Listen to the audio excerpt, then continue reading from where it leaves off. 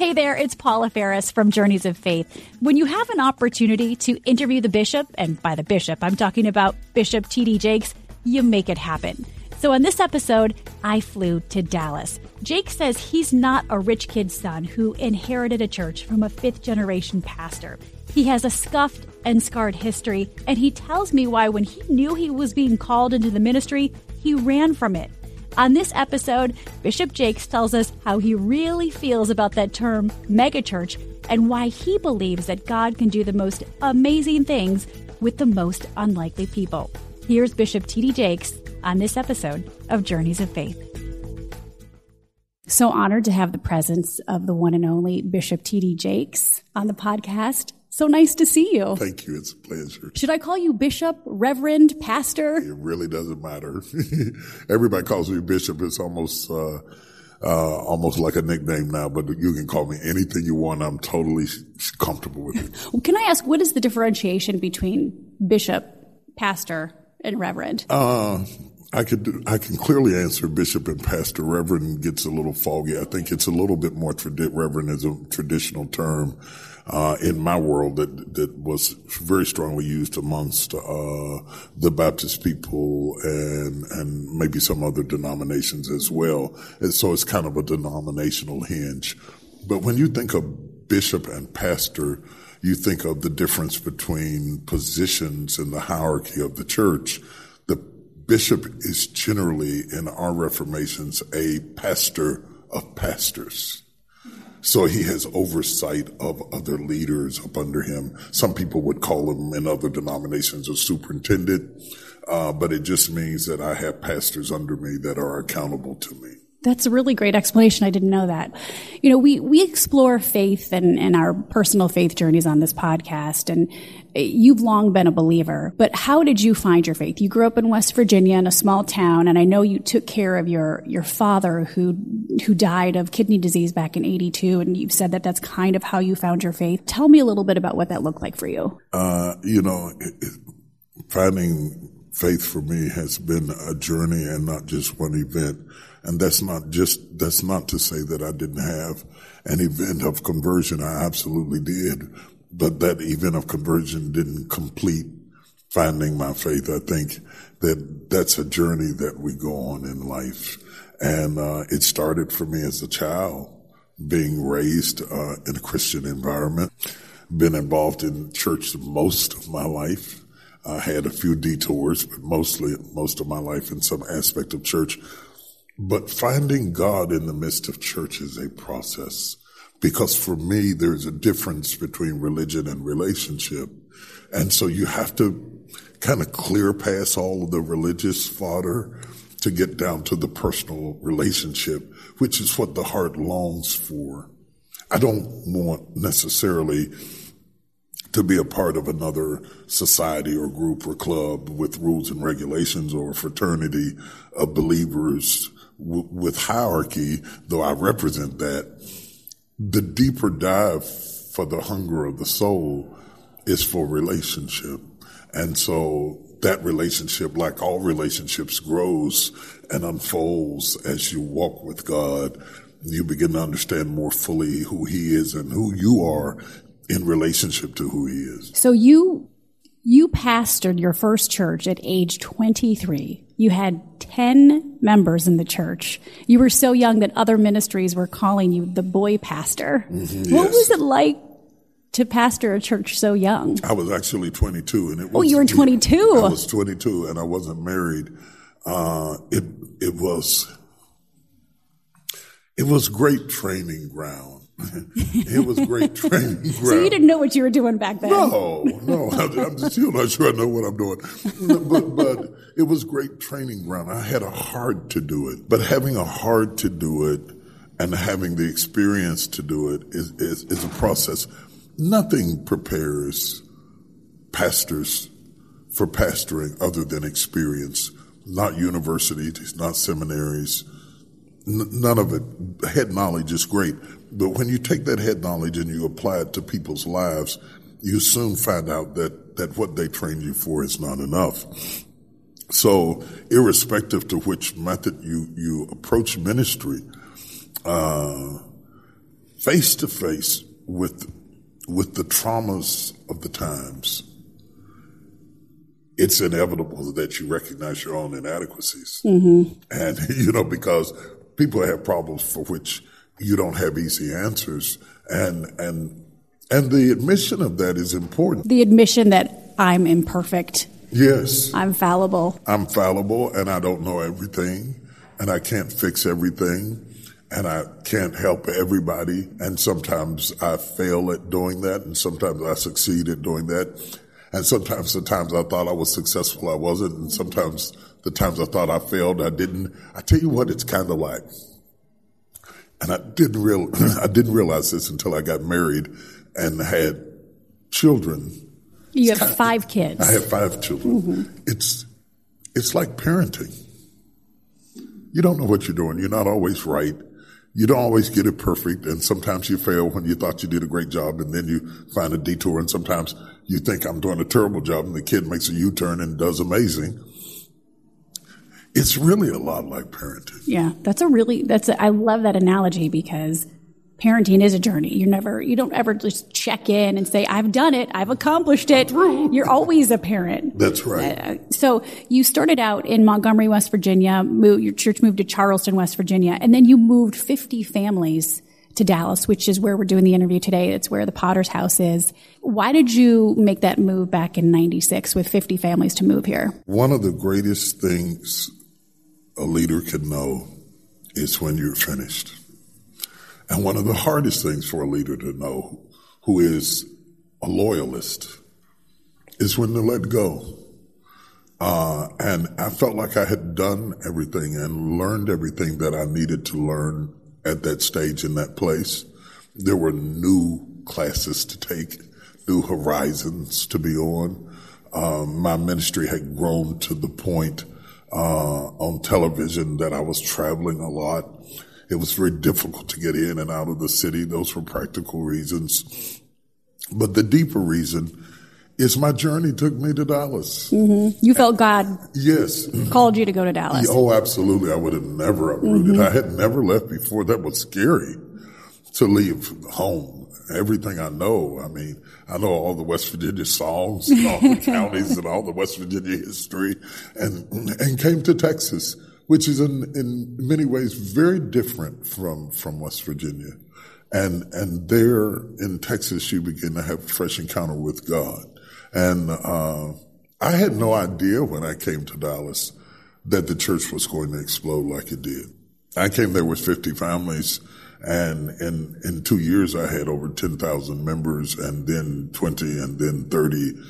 And that was exciting and horrifying all at the same time. I thought, oh my God. How am I supposed to shepherd all these people? Yeah, well, I started with less than 10, so, you had to build systems that I never had to build before, and infrastructure that I'd never seen before.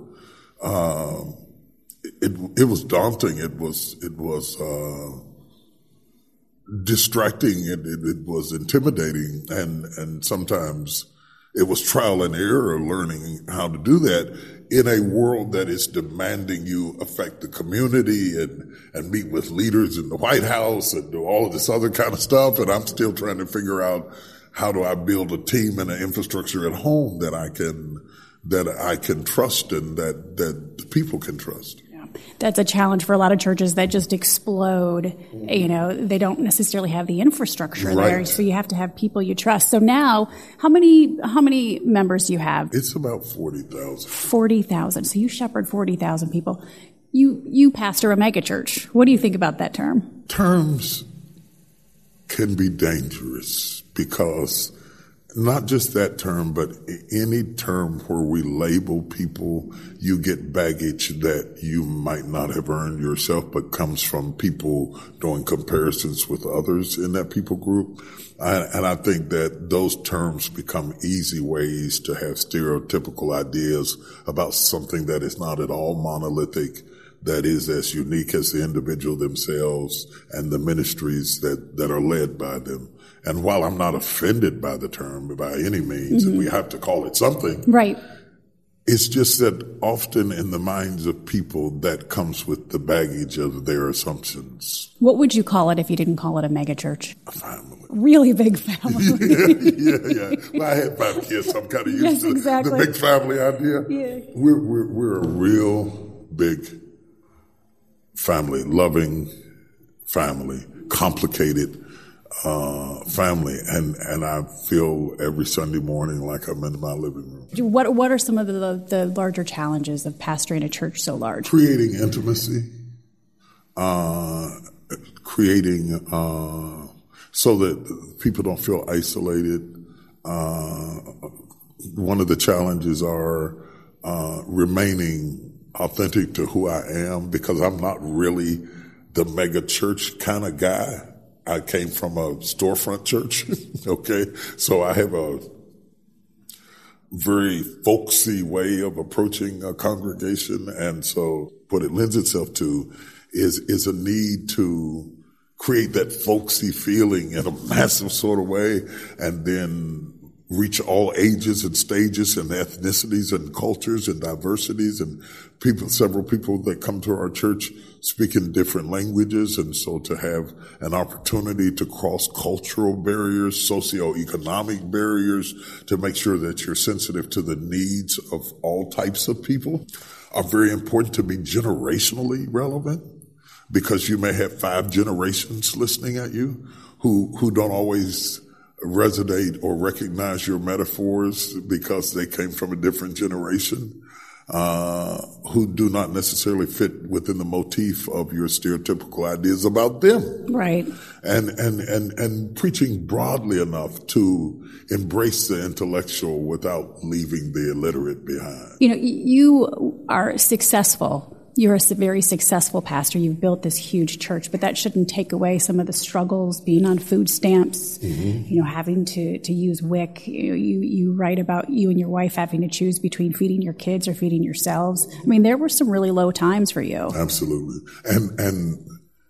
And they made me who I am. That's the most important thing about me. I'm not somebody who can't relate to suffering. I'm not somebody who can't relate to stress and pressure. I'm not somebody who hasn't lived amongst the poor. And so that puts a whole different tenor and perspective on who I am. I'm not some rich kid's son who inherited a church from, I'm 5th generation pastor, and I came into the situation. I'm a bootstrap, tell you exactly like it is sort of person.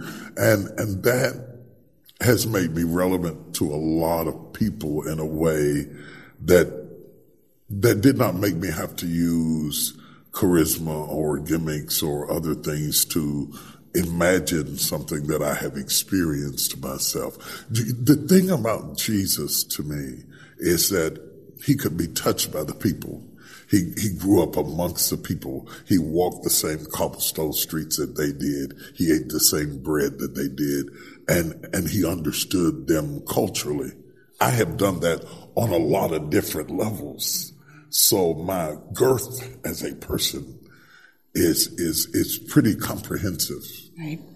And I think that's why you command the respect of so many. You have a new book out. It's called Crushing: God Turns Pressure into Power. And I had the chance to read through quite a bit of it. And we touched on it a little bit earlier, this sense of you felt God called you to Dallas and God called you into the ministry. You write in chapter 6, titled The Price of Crushing, with everything in me, I ran from it, this calling to go into ministry. How could he pick someone who had such a scuffed and scarred history?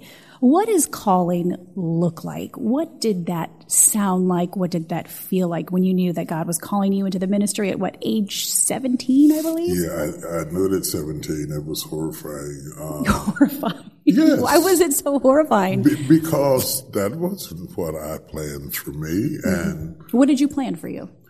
I wasn't sure yet, and I wanted to pick that for myself.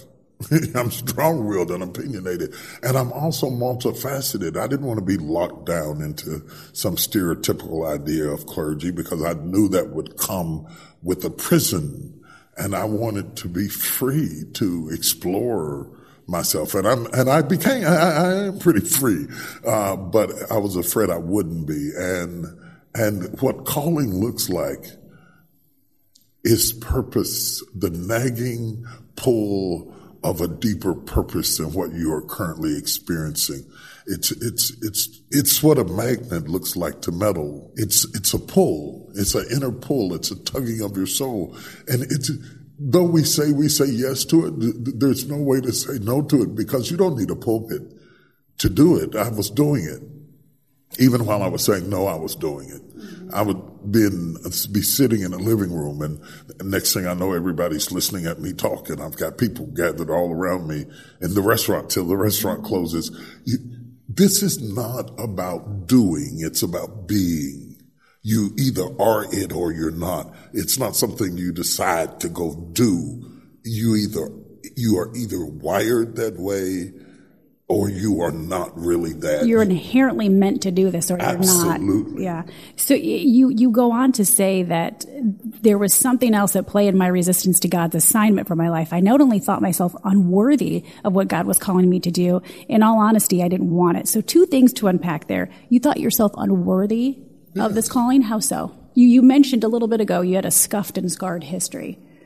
I don't think that anybody is good enough to represent Jesus. Gosh, my idea of it is not so much my idea of who I am that makes me unworthy. It is my idea of who he is. That's a pretty high thing, take up your cross and follow me, which is the catalyst of the book Crushing. I'm talking about this invitation that Christ gives us to join him in suffering. And I knew that would be a part of it.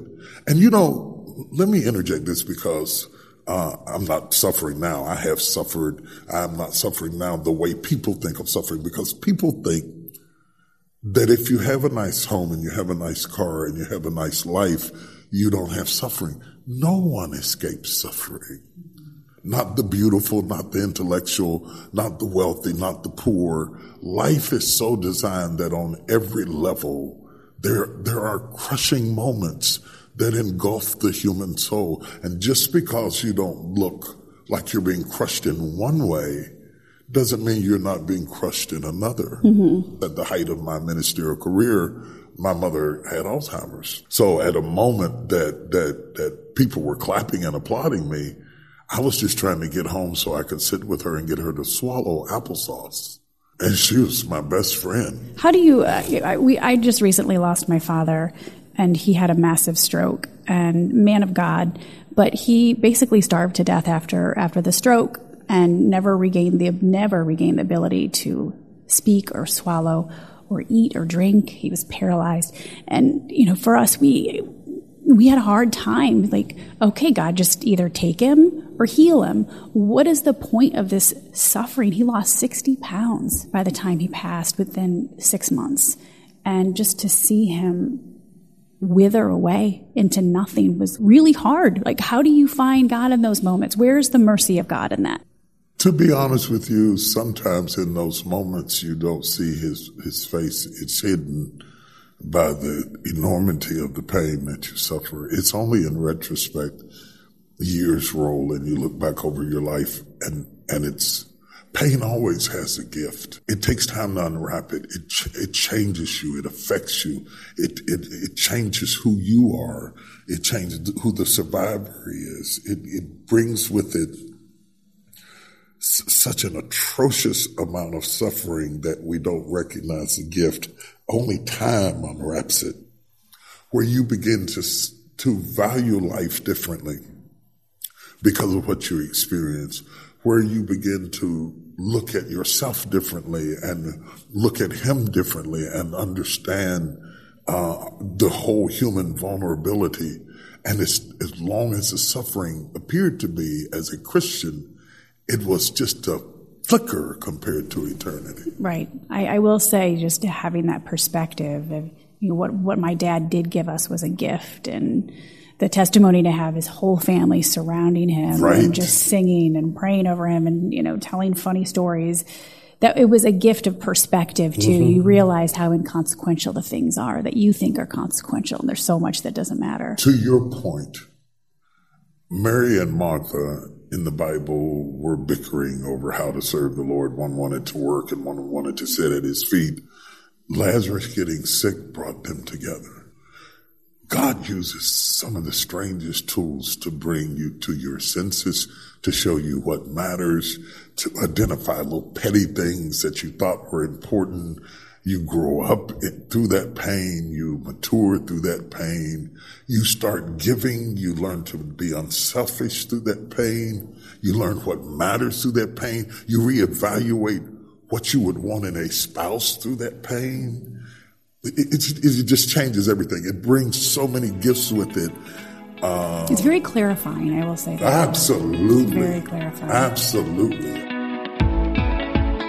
After the break, Bishop T.D. Jakes tells us what he thinks the role of the church should be.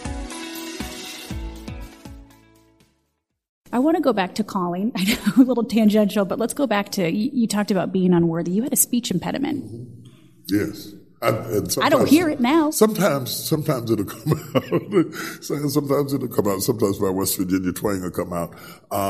But I was born with a big gap in my teeth. And so I had a lisp growing up as a child, and it affected my speech, and I went to speech therapists and things like that.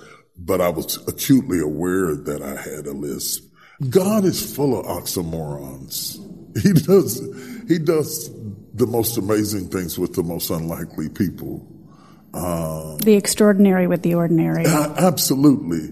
And all of a sudden you find yourself, and I think that those vulnerabilities create certain humilities that are necessary to balance against the weight of exposure that he had for me. I never lost sight of who I was. I never got swallowed up in my persona.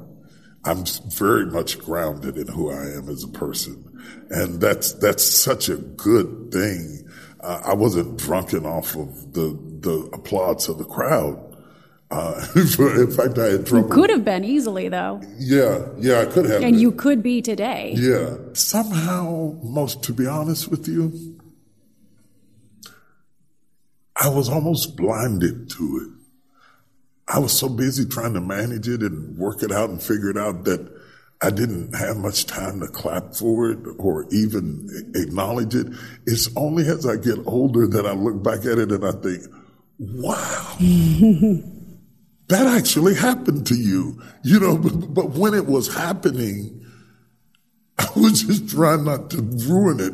It's like being on air on a live TV show. You can't enjoy it. You're just trying not to do anything so dumb. You're trying not to ruin yourself by saying something stupid. Yeah, exactly. That's kind of how that was for me.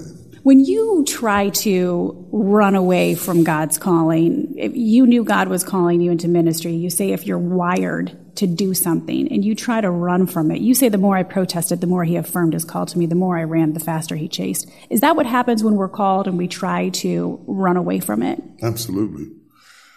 He has a way of shutting doors, and he has a way of speaking in the strangest places. I can remember being in a nightclub and a guy telling me, I had the weirdest dream about you, man. We're sitting on a bar stool, and he says, I dreamed you were preaching. Now, that's not just coincidental. No. I got up and left the bar. You didn't want to hear it. I did not want to hear that. That's why I was there in the first place. I didn't want that. Sometimes today it's different. Some of what I see going into the ministry today, they want it too bad. I find that sometimes not wanting it and not feeling worthy creates a natural humility, not a simulated religious humility. Oh, bless God. None of that kind of stuff like that, just none of that kind of foolishness. If I only get one question when I get to heaven, I promise you, the question is going to be, what were you thinking? Come on, Lord. Now that we're here, this is all over. What in the world were you thinking? And that, how could you say that? Look at your ministry. Yeah. You have such a huge platform right now. Yeah, but it's not just about the ministry. It's that we have this treasure in the earthen vessels. It's that he sends us out as sheep amongst wolves. What I love most about the ministry is the experiences I got to have, the places I got to go see, the people I got to meet. I wouldn't take anything in this world for the people I got to meet, the most amazing people.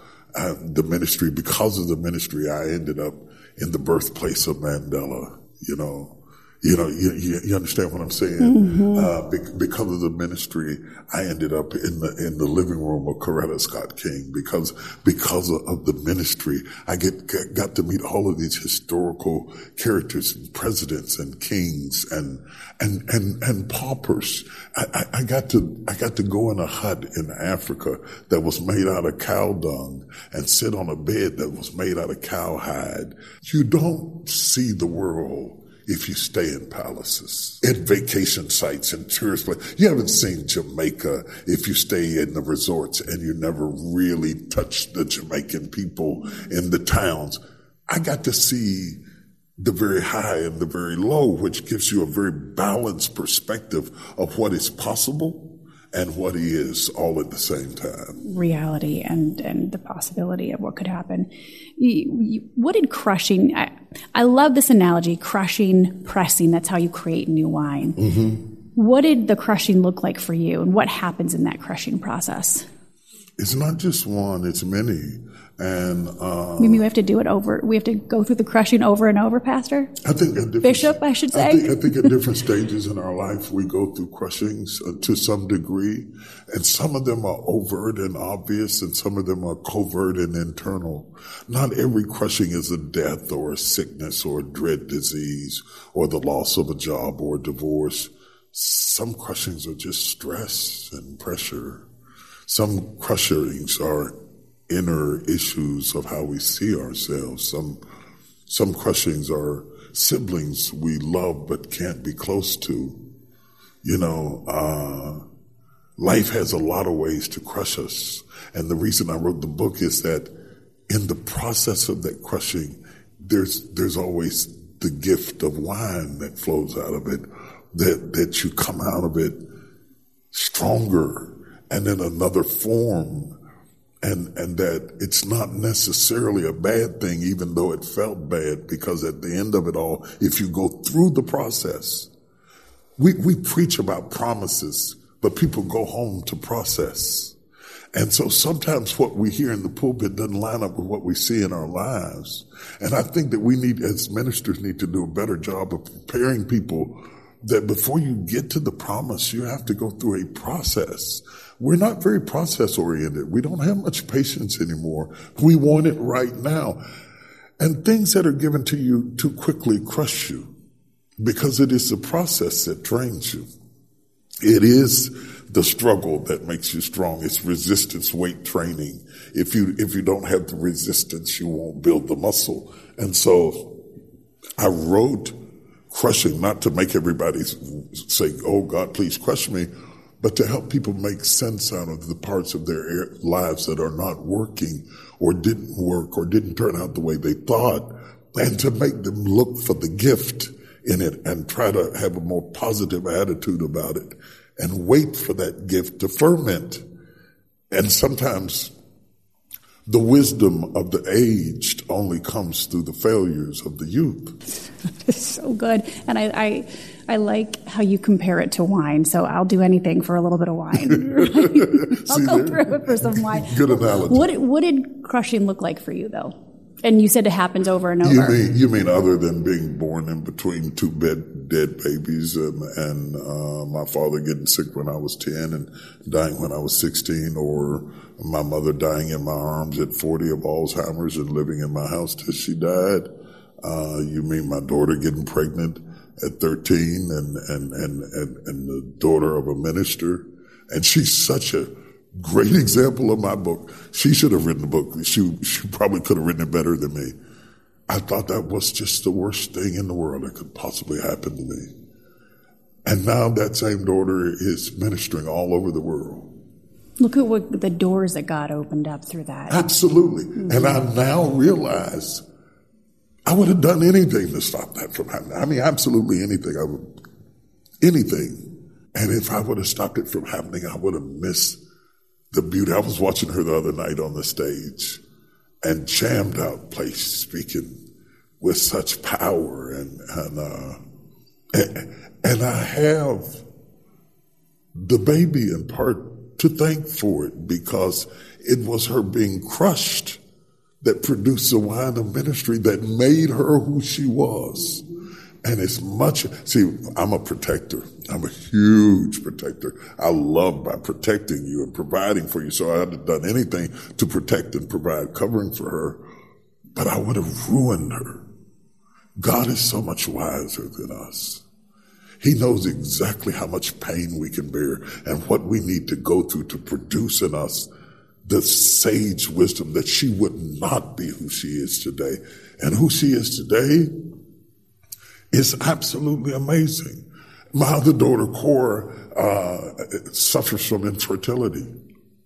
I held her in my arms and cried over and over again as she either lost babies or couldn't get pregnant or got negative results time and time again. She wanted her babies. All she ever wanted in all of her life was to have a child.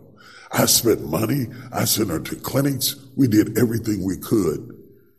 She ended up running our children's ministry. She ended up adopting children. She ended up ministering to women who were infertile.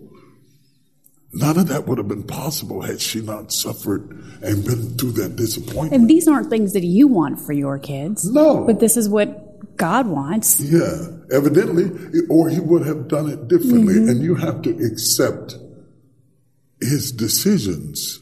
And here to me is the whole art of walking with God. The whole art of walking with God requires that you give up what you had in mind. And that... You mean relinquishing control? Yeah, which is a problem. I know. It is so much easier to write a check. Let me give an offering. I'll write you a check. I'll give you an offering. I'll sow a seed. I'll go down and feed cookies to little homeless kids. I'll go and work in the hospital. I'll do anything rather than to give up what I had in mind. So there's two things. You have to give up what you had in mind, which is not easy to do, and to trust that his wisdom is better than your own. And the second thing, which may be even more important, is to challenge the story you tell yourself about what happened. Because we tell our stories from our perspective.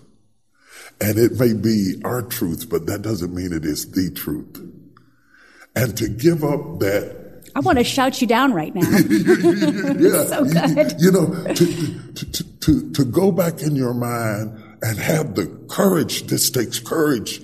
I want to warn your audience, this takes real courage to admit that the way you remember it might not be exactly what happened.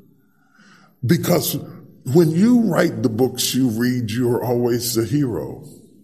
Let's take another look at it and look at it through the eyes of the other person. And then you get to see a total perspective that none of us are all good or all bad or all innocent or all guilty. He was wrong. I was right. He was a terrible person. That's a wonderful thing to tell yourself because it indemnifies you from any possibility of responsibility.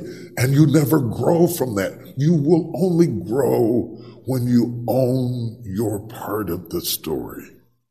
We live in our own bubble of self-importance too often. Absolutely. You talk about the ministry, this calling, and how it's opened doors to speaking with people you never thought possible. You've met with President Obama and President Bush. What do you think, especially in this climate with President Trump, where he seems to be dividing a lot of the faith leaders, what do you think the role of faith in politics is not just in general, but particularly in this moment that we find ourselves in? I think that we must take responsibilities for the outcome in our countries. Whoever ends up in the White House is a symptom of our society and not the leader of our society. They reflect to us what we valued at that moment. And that's the amazing thing about democracy. And ultimately, what causes our way of life to prevail is that at the end of the day, it is not who sits in the Oval Office, and I have known many presidents. It is who sits on the couch and who holds the remote control and who washes the dishes that will take our country forward, because we have the last say at the end of the day. And no one can divide us if we refuse and force the ability to become united. We're not united by a White House. I love the idea when we get that, we're united on the couch and in the living room and in the coffee shop and in the restaurant. And I think that message, loud and clear, will change any disruption that we see in our leadership. So the division that we're feeling in society is not symptomatic of the White House. It's symptomatic of us in general. It started before him. He tapped into something that already pre-existed. And I think that we have to own our part of the story. It's the same thing. We love to say the story. Oh, it's easy to demonize one person and say, this is what wrong looks like. Or on the other side of it, this is what right looks like. It's so easy to do that. It's almost like going through a divorce. He's bad, I'm good. And that's what we tell ourselves. That's what we tell the children. In reality, there are some things that are not good together. And then there is the need to understand the problem that comes when you bring the culture of business into the culture of politics. And they are both different kinds of cultures, and they both have their own toxicity, and they both have their own strengths. And bringing all that together and sorting all of that out is something that it has caused our nation to reverberate in the most scary way I've ever seen in all my life.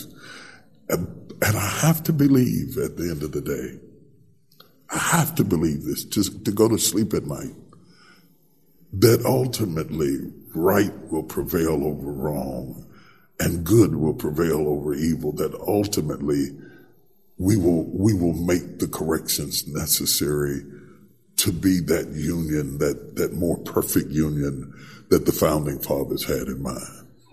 That leads me to ask, what is the church's role right now? What is their number one role, considering the times we're in and the climate?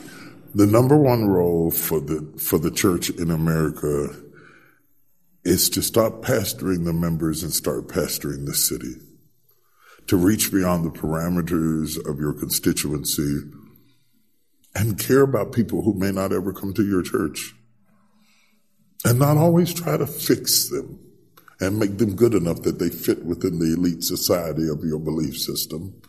Just love them? Sometimes just love them. Sometimes just feed them. Sometimes just clothe them. You don't have to give up your theological position. It's like your children may not embrace your ideas, but you still feed them. That kind of thinking needs to get in the church, and let me tell you something else. You got me started now. And I want to say this is really important. Corporate America has a huge responsibility in this narrative, because corporate America may actually have more power than political entities, because they fuel the engines that run the campaigns. And corporate America traditionally runs from faith-based leaders. But if you want to give back to the community, if you want to connect to the community, you have to bring us to the table, particularly in the African-American community. You cannot disassociate from us and affect the community the way you want to. If you want diversity and you're looking for people of color who have master's and doctorate degrees and you can't find them, the reason you can't find them is because you don't know them. I know exactly where they are. They're in my choir stand. They're ushering in my church. They're sitting in my pews. It is not that they don't exist. You said recently on CNN that the church is compromising its integrity for photo ops at the White House. Did I say that? You did. You did. Yeah, I think that I've been in and out throughout the whole process, regardless of Democrat and Republican, because we must understand, regardless of who wins, that person is going to make decisions that affect the future. And we can't be so busy enjoying the fight that we don't embrace the fact that they're going to speak for us in North Korea, and they're going to speak for us in Russia, and they're going to speak for us in Saudi Arabia, and they're going to speak for us in Moscow and in the UK and all over the world. And we need to be listening at that conversation, because that conversation will determine whether you and I go home tonight safely. We're almost done here because I know you got to go. But, right after 9/11, you were featured on the cover of Time with the question, then is he the next Billy Graham? So now that Billy Graham is no longer here, who carries the torch now? I don't think the world will ever see another Billy Graham. The world has changed. Times have changed. Billy Graham, who preached in tents and crusades around America and did a lot of amazing things ahead of his time. But now the generation is streaming and downloading apps, and the world has changed. But that doesn't mean that we can't have influence. I hope that we don't make the mistake that the African American community has made, waiting on the next Dr. King. I don't think there will ever be another Dr. King. I don't think there will ever be another Nelson Mandela. I don't think there will ever be another Billy Graham. And I don't want to be another anybody. I just simply want to be me, because I don't know the cost of the oil in their alabaster box. I don't know what they gave up privately, personally, to be them. It's enough trying to be me. And so while I was honored by the headlines and I appreciated the article, and it was just an amazing moment in my life and history, I always had it in context that Billy Graham was Billy Graham and T.D. Jakes was T.D. Jakes. Mm-hmm. There's only one Bishop T.D. Jakes, that's for sure. Last question for you. In running a megachurch, or what you would call a family, there's a lot of bishops, pastors that are scrutinized, because with great power comes great responsibility, also comes great profit. So you'll hear Joel Osteen is criticized for profiting off the gospel. I know you've received those criticisms. How do you deal with those? It has become less and less of an issue for me as people understood me, as they went to the theater and saw my movies, as they watched me dibble and dabble in Hollywood, as they watched me do my talk show. They begin to understand that I had a diversity of income streams. It has never been an issue in my church, because my church always knew one of the things I will do is put the money where you can see it. And the story goes on. My mind is enlightened. My heart and soul are full. Bishop T.D. Jakes. I look forward to that wine. Take care. Thank you so much for joining us. It's been a pleasure. As always, a big thanks to you for listening. We'd love it if you subscribed and gave us a rating. And thank you to the team here at ABC Radio. Susie Liu, Louis Millman, Mike Dubusky, Joyce Alcantara, Brianna Montalvo, Trevor Hastings, Josh Cohen, and Andrew Kaub. I'll talk to you next week on Journeys of Faith.